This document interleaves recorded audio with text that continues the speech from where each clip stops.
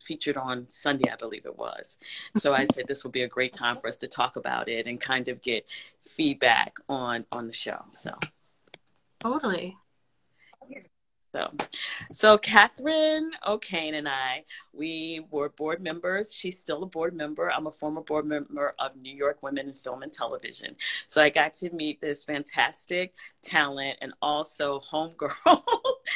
We're both from Virginia. But Catherine is a producer, a director, writer, showrunner.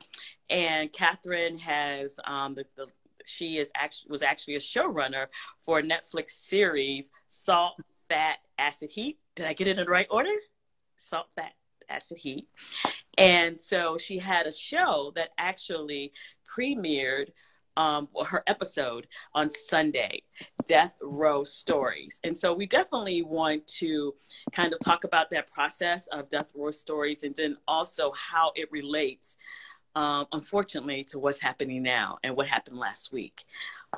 So just want to say again, thank you. And so just want to hear about, your projects. And I think we should start off with Death Row Stories because that was very recent. Okay. Sure. So I can tell you a little bit about the show that aired on Sunday. So Death Row Stories is a show about the criminal justice system and in particular death row.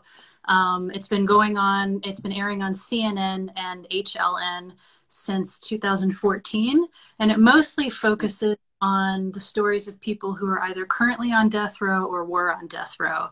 And the formula is kind of like, seems like a very dry, matter-of-fact case, and then you dig a little deeper and you realize that the details don't really add up. And that was certainly the case in the episode that I did about Corey Williams. I can tell you a little bit about that episode if you'd like. Yes, that would be great. Thank you. So, so back in, I want to say 1998, 1999, there was a house party in a suburban neighborhood of Shreveport, Louisiana. And there were some teenagers who had, had been hanging out. They were watching movies. They got hungry. They wanted to order a pizza. So, and then there were another set of teenagers who were just kind of hanging out outside, hoping they'd be invited in for the pizza when it arrived. Pizza guy was late. He showed up. He apologized. He said he got lost. One of the kids who was hanging out outside had been flashing a gun earlier in the day. And when the pizza guy, as he was leaving, this kid said to him, "I ought to jack you up for being late." Nobody really thought anything more than that. The kids inside shut the door, eat their pizza. They heard gunshots, ran to the window in time to see the pizza guy's car cross the street and crash into the house across the street. And then everybody just ran. And everybody ran because they were teenagers. They lived in an impoverished community.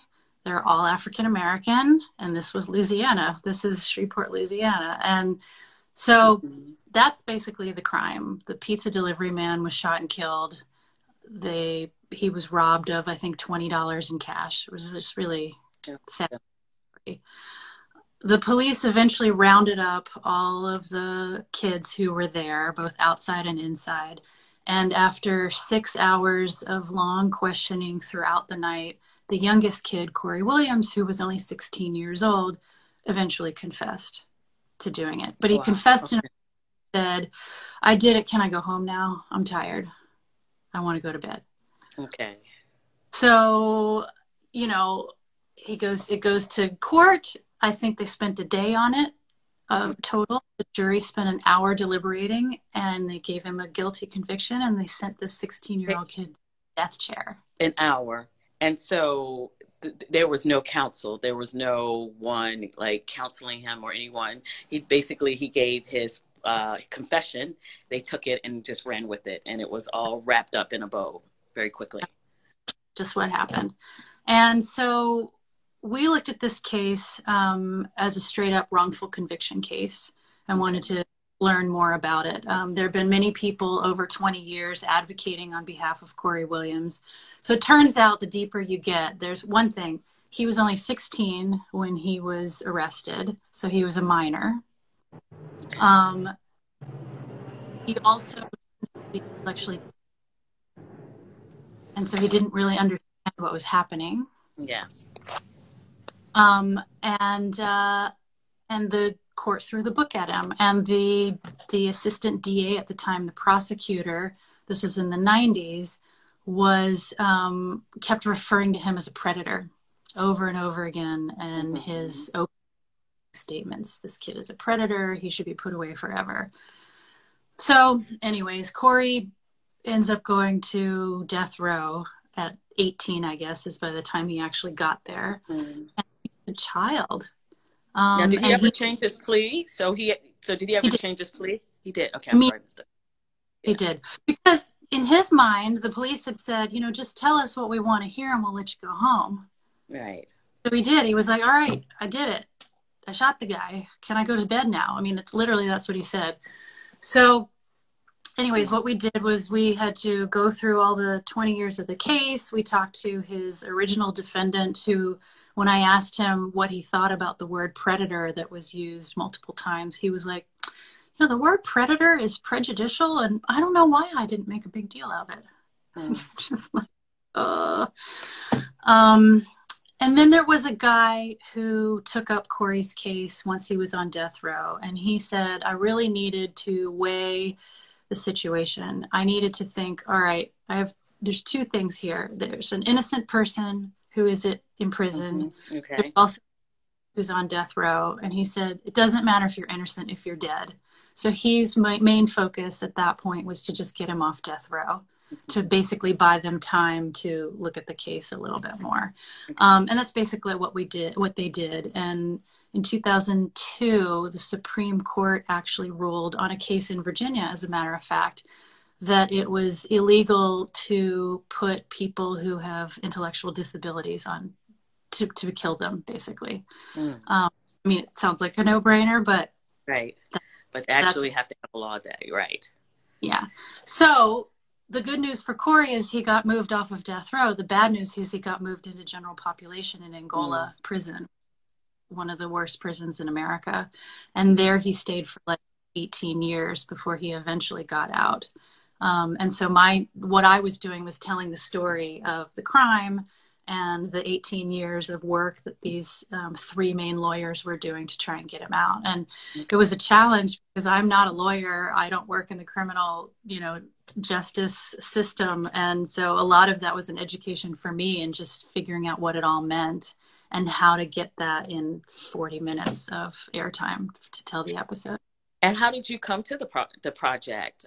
So I've read that you had several episodes for Death Row Stories. So how did you actually come to the project? And if you can talk how you came to the project and then like going about that research for it. So good question, Ross. So I, as you mentioned in the intro, I had made a show. The production company is called Jigsaw Productions. And I had done a show for them called Salt, Fat, Acid, Heat, which is a food and travel show for Netflix, which did really well. And then we wanted to work together again, and this was the next show that popped up on their roster. So they tapped me to direct a couple of episodes, but it really was an education for me. The good news is Death Row Stories Jigsaw had been doing Death Row Stories for a number of years. They had 3 seasons under their belt. So they already had it was a well-oiled machine. So I was able to come in as the director with the case of Corey Williams already greenlit. And then I just had to peel back the layers of the story. And I had a team. I had a researcher named Eric Pittman, and I had an associate producer, Lindsay Dittman, who really did a lot of the heavy lifting, reading the court transcripts, making pre-phone calls to potential people who we would interview, and establishing a relationship with Corey on the phone before we actually met in Louisiana. Okay. And so from, I guess, start to, as we talked about, it showed on Sunday. What was that time? Was that a 3-month, 6-month, year time period? Each episode, we did a double season, actually. We did seasons 4 and 5 together, and I was one of 5 directors. that season. So I took on 2 episodes of those. And each episode, I think roughly was about 15 weeks of production, Wow. which sounds like time, but it's really not when you think all the 9 work that goes into it. Well, and 8 or 9 of those weeks is the edit. So it just gives you, it gave us maybe 3 weeks of research and prep, and then a couple of weeks of just filming interviews. And then this show also has recreations as a part of it. So okay. for this particular episode, I recreated the pizza party inside and like money on the ground. You know, we don't have a lot of recreations, so we stretch it as far as we can go. But you try to do it in a way that's really tasteful and that's going to move the story along, because, you know, you can't forget the heart of all of these stories. There's a victim and someone who lost their life. So that's always in the back of my mind, to be as responsible as possible. And so did you guys get feedback? Are you looking at like social media responses, feedback from because of the showing because the episode showed on Sunday? Did you, what was the feedback overall? I think people were pleased with it. It's part of like I said, it's one of 8 episodes that will air, you know, this spring. I'm proud of it. It's a story with a lot of heart. Corey is an incredible human being. He was really wronged by the system, and yet he's got such a hopeful and positive outlook. And what I was hoping would be to really, you know, shine a light on the injustice that happened, on the corruption as a part of the assistant DA, the prosecutor. Right. Hugo Holland, who was the prosecutor who convicted him within a day and called him a predator, has had half of his death row cases overturned. He's been accused of withholding evidence 3 times, and there's been no disciplinary action on his part. And what state was this in? What state? Louisiana. Louisiana, okay. Louisiana. Okay. Yeah. That's tough. And one of the things we talked about too, just briefly over, text today, was about how the correlation between what happened last week, not what happened last week, but what came to light last week with Ahmaud Arbery.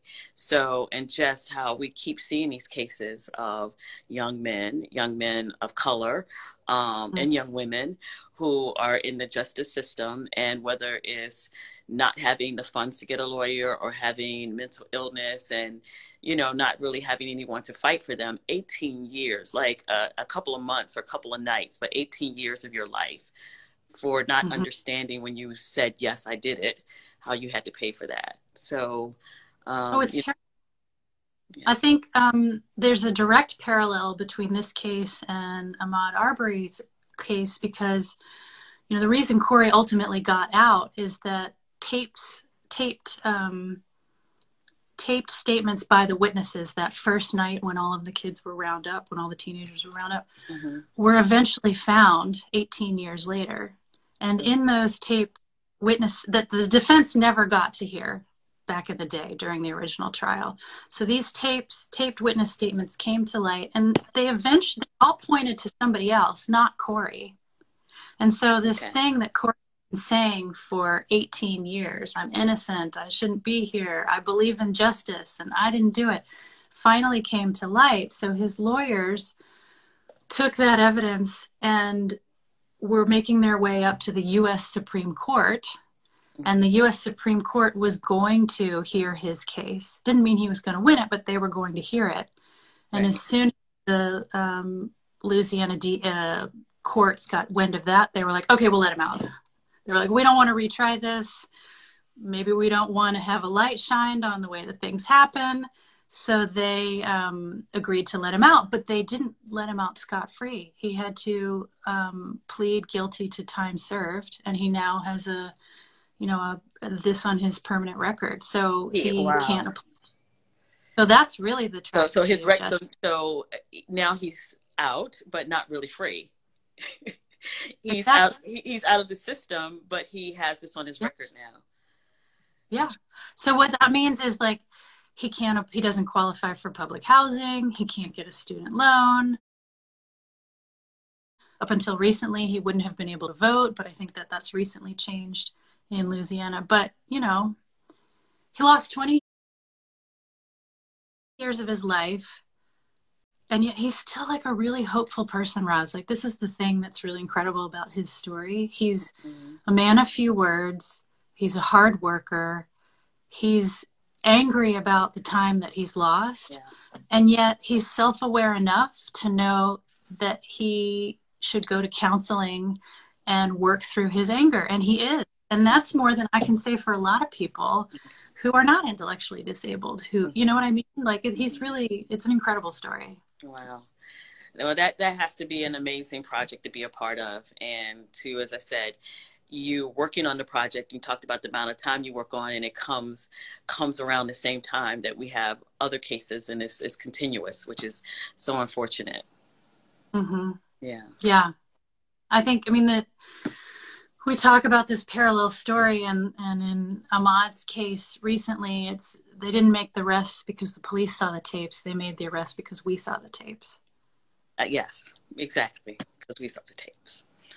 Right. Oh my goodness. So how do you, because, you know, you work on so many different projects and you don't stay in one genre. How do you, as you're working on this, you know, keep positive and stay positive and moving forward? And I know since I think of that you want to tell the story and give justice to it, but how do you stay, you know, positive throughout that process? This one, working on Death Row Stories on both episodes were really hard for different reasons. Corey's case was, like I said, a wrongful conviction story with a lot of heart. So I was outraged, because we should all be outraged by this. Mm-hmm. The other episode I did was a guy who was on death row for killing this young woman and leaving her body in the woods. And that was a very science-based. It was about like bugs and entomology and how a body like deteriorates over time. And that one was all about science, you know. And how do I do self-care? Well, I talk to you. Take self-care, yes. During the production, and provide a little bit of perspective. I tried not to take it home. You know, I tried to leave the work at work and not do too much research at home in my own space, because I just wanted to keep my home and environment separate from the work that I was doing. And I think we have to rely on our social networks, our friends and our families, and to blow off steam or vent to in times, because it's a stressful situation, even when you're making a food show. Yeah, I can imagine. And so, because, again, this is your most recent project, do you have a call to action? Do you have something like, you know, you want people to, you have another episode you kind of want to say, yes, go and, you know, see this episode? Because I do, again, know that part of this is telling the story, showing that process of injustice, right, to get to justice. Mm-hmm. So how can we help? What can we do? As we see these, you know, death row stories? And well, a couple of things. One is the thing that I learned working on the show is that in most communities, judges and DAs are elected officials. And so once they are elected, there's very little oversight into, you know, what they do. Okay. And most of the time they run on a platform of being tough on crime. And the way that you measure the metrics for tough on crime are, you look at the number of convictions. And so that doesn't really encourage reform or critical or out of the box thinking. It's really just about processing people and putting them behind bars, really. And so I'm going to pay a lot more attention moving forward on who these people are who are running and what their backgrounds are. And, you know, it's more work for me as a citizen, but it's also my right. And so I think it's our right to it for sure. So that's number one. There's one thing I do want to read to you. It's why I'm looking over here, because I want to make sure I get. We interviewed this wonderful criminal justice activist named Curtis Davis, who works down in Louisiana. And he broke it down like this in the show, and I've got the quote. There are 2.3 million people incarcerated in the United States right now. Mm-hmm. If prosecutors get that right 99% of the time, that means there's 23,000 wrongfully convicted people behind bars.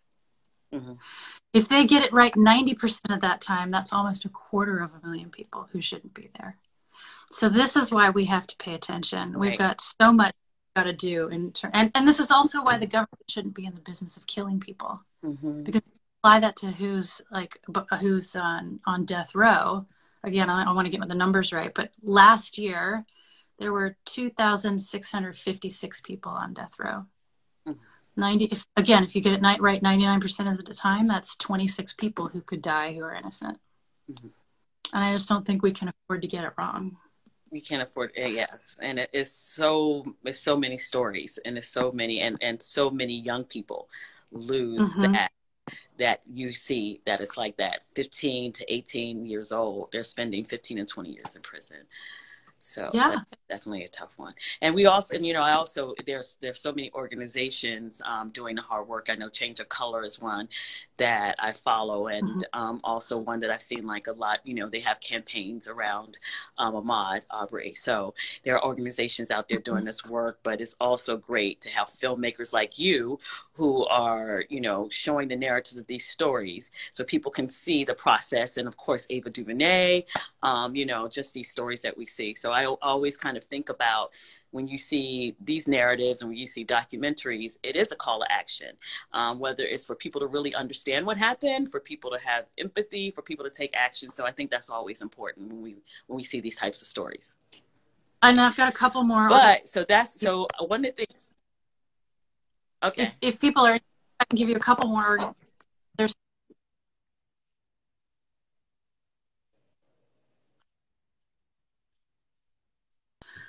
There's the Innocence Project based out of New York, but they have satellite offices everywhere, and they are a group of lawyers who are specifically working on death row cases. There's the Equal Justice Initiative that was founded by Brian Stevenson, who many of you may know from the book and the film Just Mercy, and he's working out of Alabama. Yeah. Yes. And then, like I said, there's Curtis Davis, who was in my show, who's an activist who broke down the statistics in a way. And he wrote a book called Slave State Apartheid in America. And that's a really great resource as well. Okay. Thank you. I love it. I mean, because also I know I was saying this from being on the board with you in New York Women in Film. And I know, you take pay equity very seriously, justice, so I know you have several causes. And as you said, wait a minute, I have a list. If you're talking about a call to action, I have a list of things that we can do. So I appreciate that. Thank you. And so guys, sorry, because this is a little bit unstable. So my internet, but I do want to say, folks, if you have questions, if you could put them in the question box, that way, I can go back, and I'll probably start taking questions in about 10 minutes. So thank you for that. I did want to, go over, because you won a James Beard Award for your film, Salt, Fat, Acid, and Heat, a Netflix series.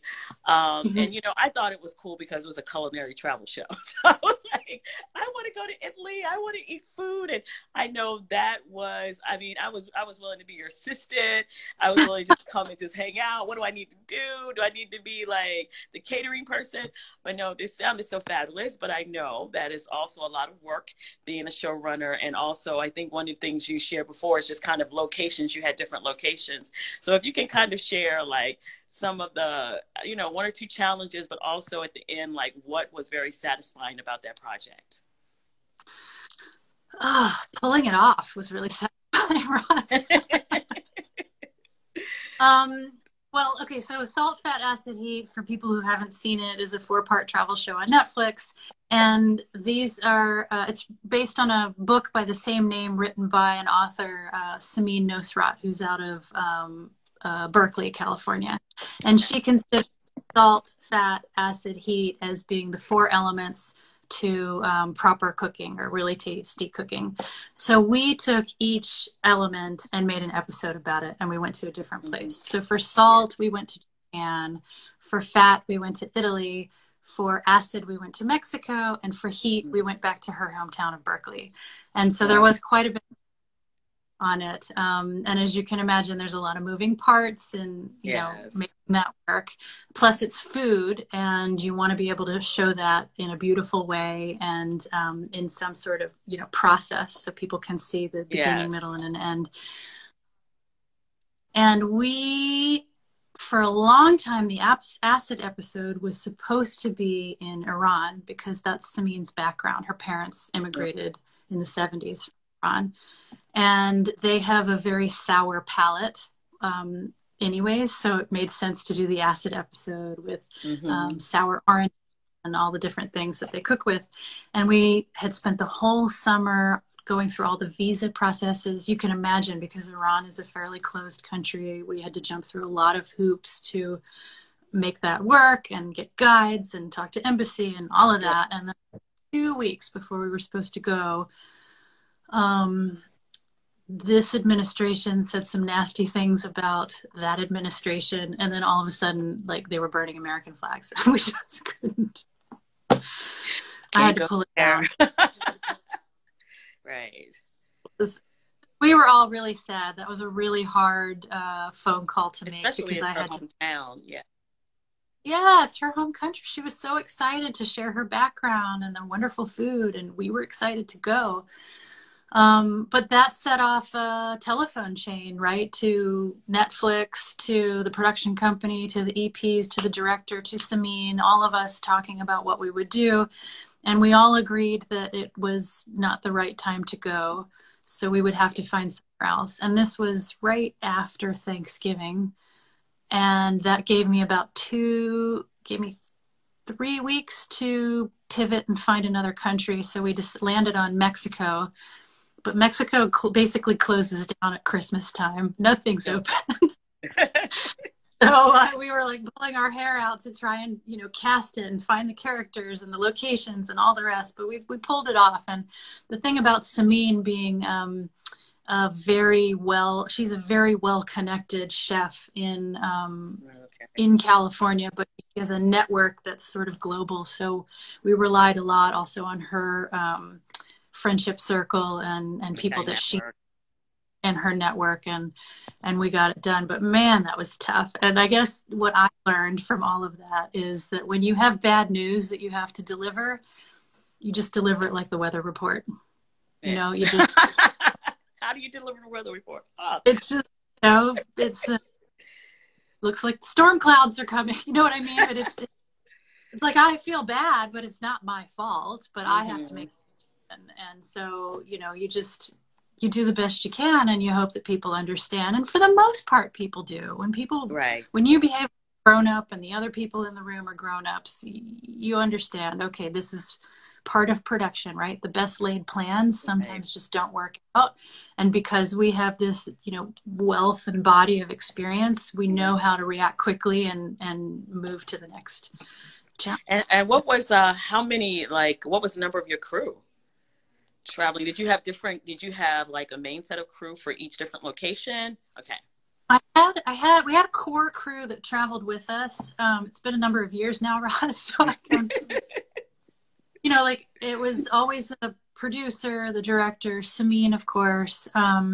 We had the same cinematographer, this wonderful Luke McCubry, who made it all look so beautiful. He was there for every show. There's a second camera there for most of the episodes. So probably about 7 or 8 that we traveled, and then we picked up the same amount of people in the country as local hires as well, because once you land in a place, you're going to need people who speak the language, who can drive the trucks and get the gear and all the rest. So we probably were a total crew of anywhere from 16 to 20 people, with half coming from the United States and half. Yeah. Well, it was just so beautiful. So first of all, you know, the travel show and food and travel. Who doesn't want that? But I mean, each location was just so beautiful. And then just the sometimes subtle sounds of just having butter cook in the pan. Like it was, I mean, I was just watching like each one. And I think it was, I'm trying to remember the one that it was a lot of pork. And I don't eat pork, but I was like, this is a really good, I was still into it, even though I don't eat pork. And it was just, yeah, it was beautifully shot. I'm a vegetarian. You what? I'm a vegetarian. Oh, that's right. Okay, that's right. You are. And so for the folks who, hi, Melissa, hi, folks who joined. For the folks on, can you raise your hand or wave if you've actually seen the show? And if you have any questions, you can also put it in the question box. So no, I mean, that is my dream, to have a travel show. And I think I was sharing with you that I've relaunched my blog. And so when I started my blog in 2015, I wrote about film, travel, and food, and none of it goes together. And people like, I was like, you know, because I love food, like it doesn't go with anything else. So I love the whole idea of having that type of series. So you guys did it really well. Congratulations. And congratulations on the award, James Beard Award. So how did your team hear when you heard about that? Pardon? Say that again? How did your team feel when you heard about the James Beard Award?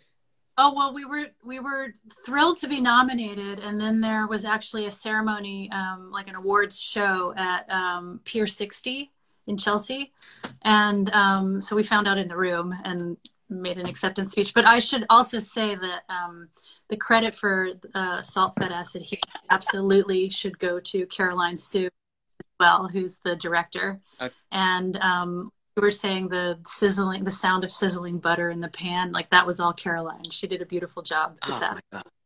I love that. I was like, that's just so exciting, yeah. And the olives and everything, so that's cool. So do we have any questions? Oh, we do. So let me just check this.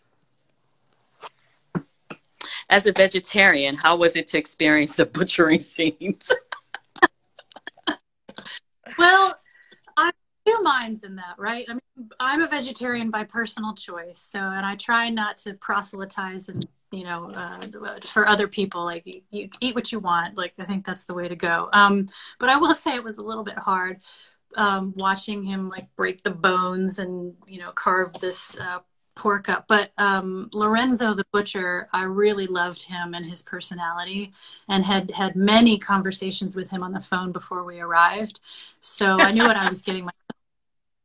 He would send me pictures of like stuff he had butchered. I was like, okay, Lorenzo. But he really was an artist. And even though I wasn't going to join him in the meal, I could certainly appreciate the love that he had for the pig, in the devotion that in the life that he gave the pig even beforehand. Like, we went to the place where the pigs are, and it didn't smell like animals. It didn't smell bad. I mean, he really keeps them in a nice place. They have a nice life. And then he broke the animal down and put it back together, and it really was a work of art, I'll say. It was. Well, Digital Sheila said those scenes were hard for her to watch. Yes, with the scenes with the butchering, yes. Mm-hmm. Oh, but I love that. And so I know this is probably hard to think too. So there are 4 locations. Did you have a favorite? Can you say if you had a favorite? Like, well, location? My favorite was Italy, because that's the one that I went and I produced that one as well.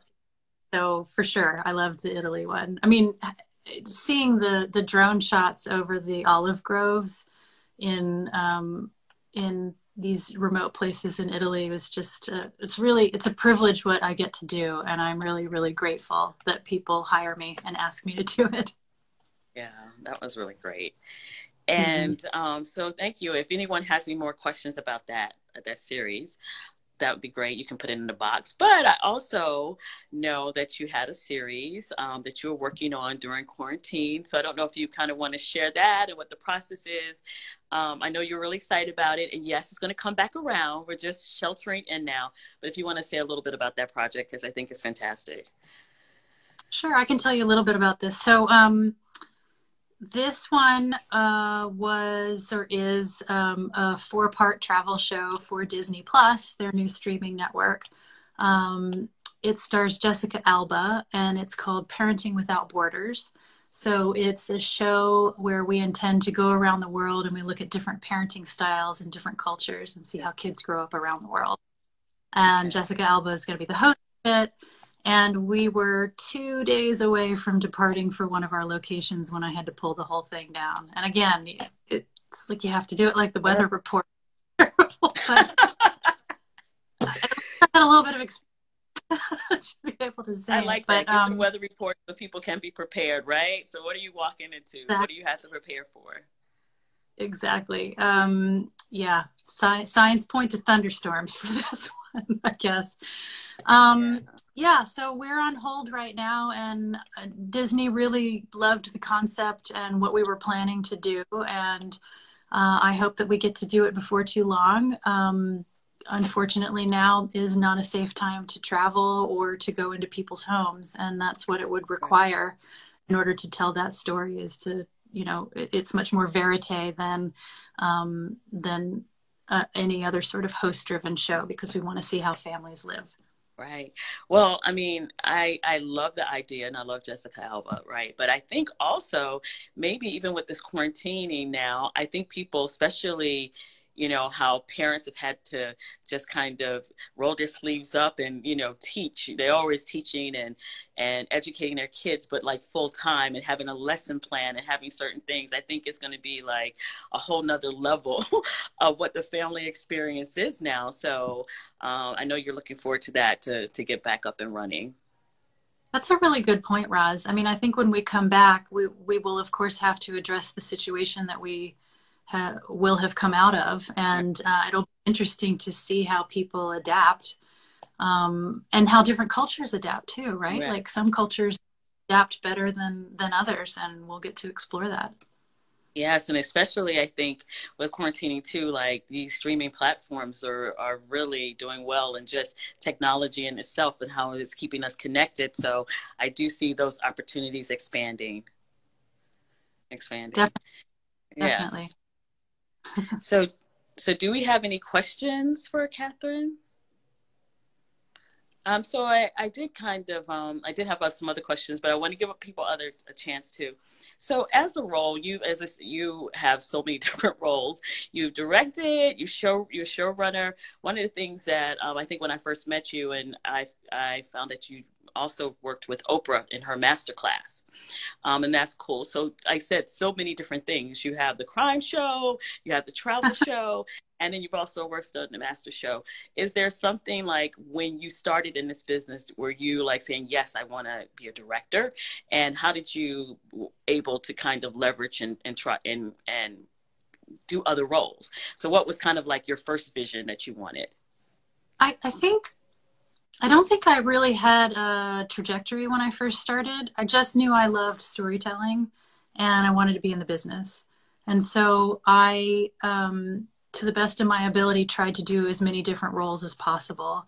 And I started out as a PA in the business, a production assistant, and then an office production assistant. And then I was sort of tracked to be like the coordinator, project manager side. And while I can read budgets and put together a schedule, it's not my passion. And for some people, they really, really love that kind of structure and order and all the rest. And for me, I could do it, but it was hard. And I really wanted to be more on the story side of things. So I, at a certain point, had to make a conscious decision to turn down those jobs in favor of associate producer, story producer, and go that track.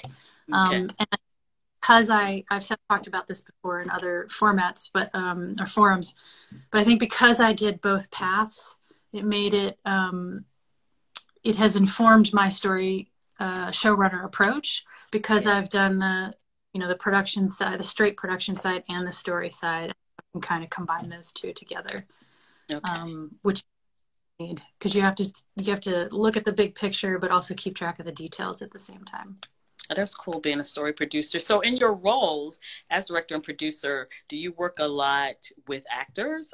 It seems that, you, as I said, you've done directing, producing, the showrunner, but how does that work with the actors? That's a great question. So my background is mostly nonfiction television. Mm-hmm. So I work mostly on documentary, documentary television and long format series. But I have also worked in commercials, and that's when I get to play with actors, and that's so fun. Actors and prop department and all the rest. And so really, I would love the next frontier of my career to be in the scripted world and dealing a lot more with actors, for sure.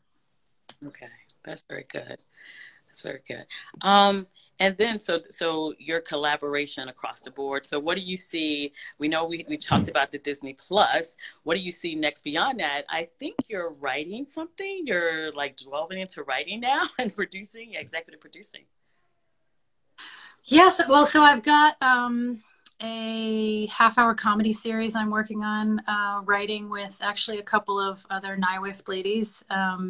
So we're working on that. I have a number of documentary projects that I'm developing right now. One is an underwater exploration series with Woods Hole Oceanographic Institution, which I don't know. We might be able to film in July when we're scheduled to, but I don't know. We'll find out.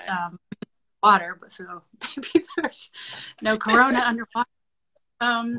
We don't know what's happening.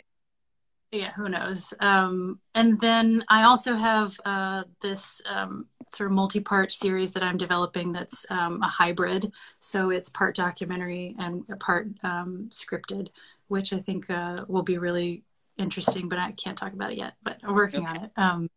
So yeah, just trying to stay motivated. But I will say it's really hard right now. I mean, I don't know about you, but I have good days and bad days. And sometimes it's all I can do to like watch a TV show and be able to focus. And so, you know, I know a lot of people are like, oh, I've got so much time. I should be writing the great American novel, or I should be doing this, that. But it's like, yeah, we got a lot of time, but we've got a global crisis, you know? We have a global crisis. I've kind of seen like two different camps, right? I think at one point, the first 2 or 3 weeks, it was like, hey, if you come out of quarantine without a new skill, you were not motivated enough. And I don't think that's fair. I think there's some people who are like, hey, I have time to actually write that novel. I have time to actually clean my house. I have time to be with my family.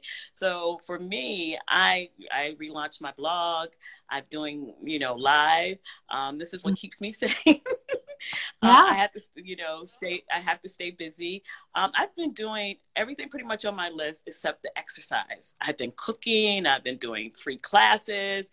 And I was like, okay, what about these? I did yoga one day, and I think I did it for 10 minutes, but I do love Alvin Ailey extension classes. I will have to say that has been fun. So I did a West African class, and they had salsa, but I'm doing everything but the exercise. And then I had other friends who are like, yeah, when I come out of here, I want to be like, I want to lose 15 pounds.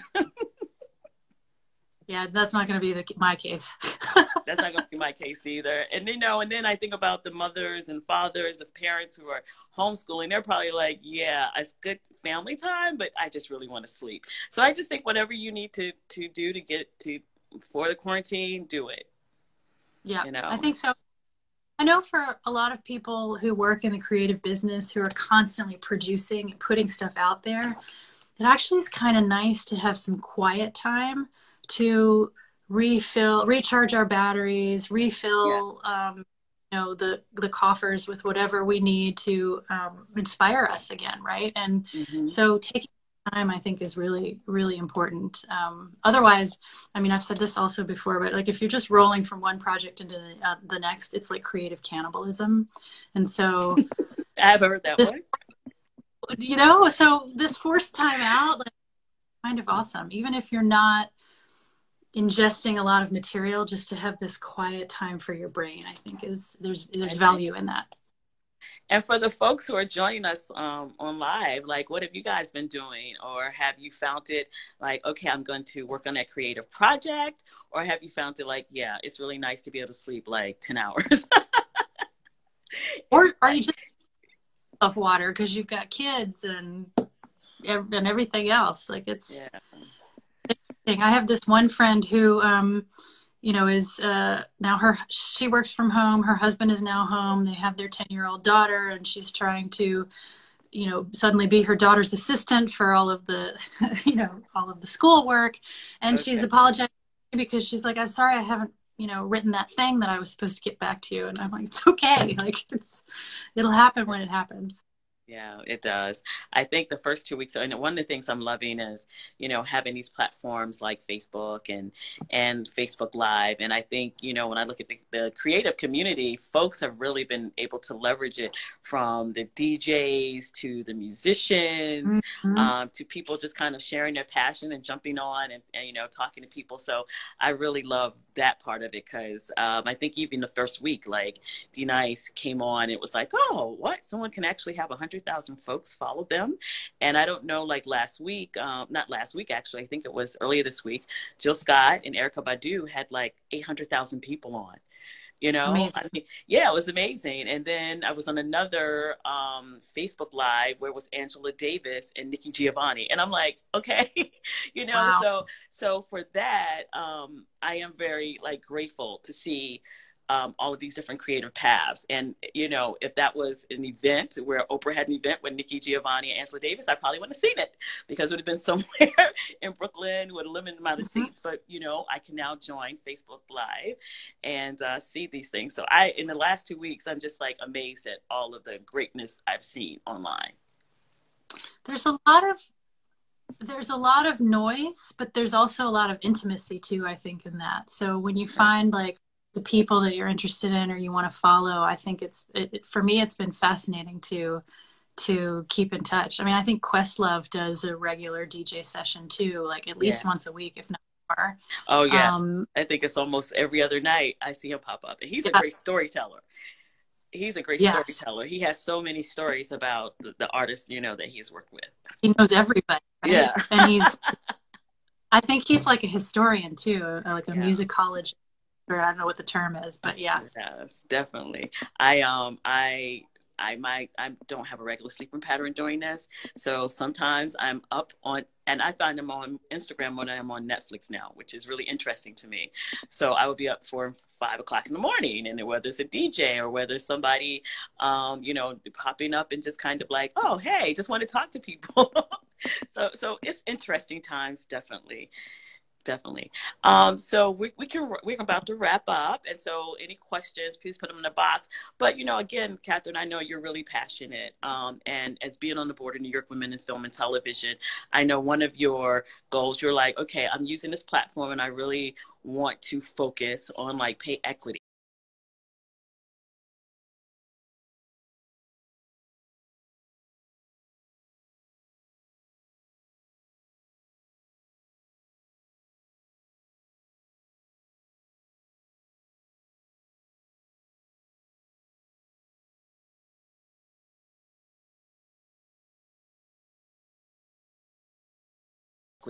For women. So if you kind of want to talk about what has happened, or some of the initiatives you have worked on, at Nine With, and why that's really dear to your heart.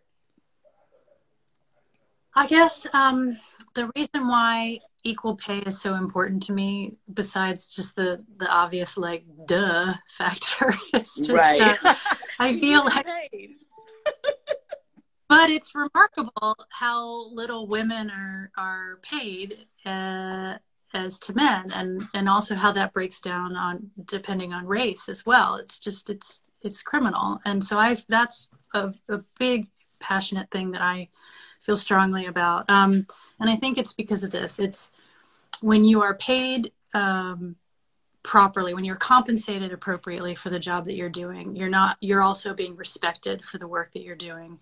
And that gives you the money to do the things that you need to do, but also the confidence to do the things that you need to do. And so if you're paid properly, then you can put out all the rest of the fires in your life, right? And so I don't know, in the priorities for me, I think that's the most important thing. So any kind of programs that we have that help women negotiate, anytime, just as a mentor or a friend or a colleague, when people come up to me and they're talking about a job or whatever, I've always got time to strategize and scheme about the best way to get paid properly. And I will give everybody a tip here, is that I feel like the person, he or she who gives the first number loses. So if someone says, what's your rate to me, I usually say, I'm sure I can work within your budget, because I don't want to give a number that's way too high that they're not going to consider me, or way Right. too low that and say yes to. I would rather know the budget range that they're working on, and then try and meet that if I want to do the job. You know, if I want to do the job. I have tried that. I have tried that. I talked about just being, you know, I'm flexible. I can work within your budget. And it's like, what's your rate?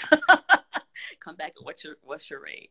And so I think you're definitely right. When you're compensated, it shows right away you're valued. So when you start that new project, that new job, you're coming in like, okay, I feel valued. I feel seen. So that's a big deal. And so we're still fighting that. And right, I'm going to bring my best to that job because I'm being compensated appropriately. That person respects me. Everybody wins when you do that. And sometimes we're talking about the difference. I worked one job, you know this story, but I worked a job a number of years ago where I was the senior producer on a job that went for many seasons. And we were and I'd been on it from the beginning. We were on our 4th season, and by accident, I picked up a bunch of papers at the copier, and by accident, I happened to grab somebody's invoice, a man's, who had just come on that season. He had not been on there from the beginning like I had, and he was making $100 more than I was. And I was just like ready to turn over the table. Like, are you kidding me? Yeah. Told the executive producer and I told the line producer, and they made it right. But I was like, you got to be kidding me. Right. So you have to, I think, you know, we think about creative projects and corporate working, it's good to know the budget, right? It's good to try to do the research. And I think my like 2nd or 3rd job, my first job out of college, I didn't negotiate at all. I was just really happy. And then I started negotiating. And I remember after kind of talking to some of my folks about what the range was, I was like, I'm just going to really just go for what, you know, this is the range I'm going to ask for. And they said yes so fast. I was like, you still were way below. You were just so way below what the salary rate was. But negotiation and knowing your value and knowing what the budget is and knowing what that salary range is very important. And so I do believe that we need to negotiate more. We need to ask it. And even like for applying for jobs, I think I see 10 different requirements. And I'm like, I got 9, I got 8. Or, you know, and it could be a guy who has like 5 or 6. He's like, oh my, I got this. I can do this. So I think it's our mindset too, you know, it's like, yes, we can do this job and we deserve it. So I just kind of wanted for you to get it. Like doing your research and knowing your value, because that's one of the reasons why transparency is also a big deal with me, because if rates were transparent, then the negotiation would be easy. Right. It would be like, this is how much we pay this kind of person. That's who you are. That's what the rate is. Like, it wouldn't be this, you know, soul sucking, difficult, painful thing every time that was hidden behind some like weird curtain over there. So yeah, I try and ask people. I share my rates with people. I tell people what the rates are, because otherwise how else are you going to know? Right. You have to share that information across the board, right? I know. And I think too, when I first came to my first working experience, it was like, oh, you don't talk about politics, religion, and you don't talk about your salary. And part of that is you know, knowing. And it was like, you don't talk about your salary, but you can talk about the range and you can research and ask questions. So that's also stuff. That's also very Southern. I was raised that way, of like, you don't talk about your salary because that's tacky. Yeah, you don't talk about your salary. It's tacky. Yeah, but again, I think you could do research though, right? Like, I know I wouldn't say how much are you making, but hey, this is what I'm looking into, and do you have an idea? Like, but even those questions I wouldn't ask before, you know? Yeah, exactly.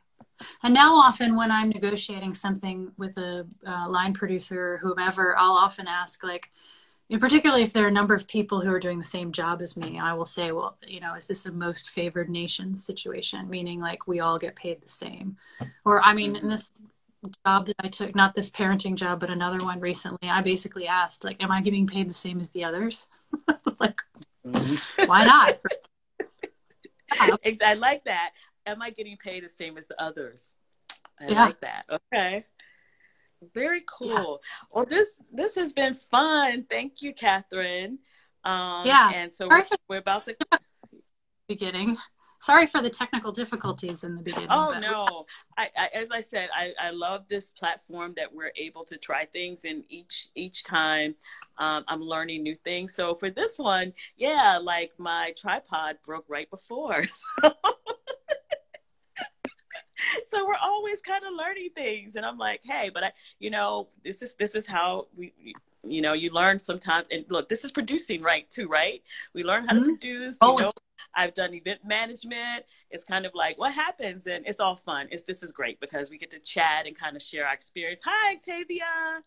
Hi, Sheila. I think I saw Amelia come on. I saw CJ. I saw Kia. So thank you guys who jumped on. And please, if you do not know Catherine, BusyK.com. Did I get that right? BusyK.com. Got it. And she's also Busy K on Instagram. And Catherine is always open, to answer questions and, to connect. And so definitely, reach out and say hi. She's has been a great friend and resource for me. Oh, thank you, Roz. I miss you. We'll have to see each other. Too. Girl, it's gonna I'm gonna come out in October. I don't think I'm doing much until October. I'm gonna make sure everything is in place, but we can do live again. We could do live again. That'd be great. Yeah, and so Kia said, "Thank you both for sharing. This is immensely helpful. This has been great." Thanks everyone for joining. I really appreciate it. This was a great conversation. Talked about a lot of different projects and as Catherine came prepared and gave us some follow-ups, what we could do for her show, and different ways we can kind of support the justice system and death row stories is what she's producing now. And so I don't know, Catherine, is that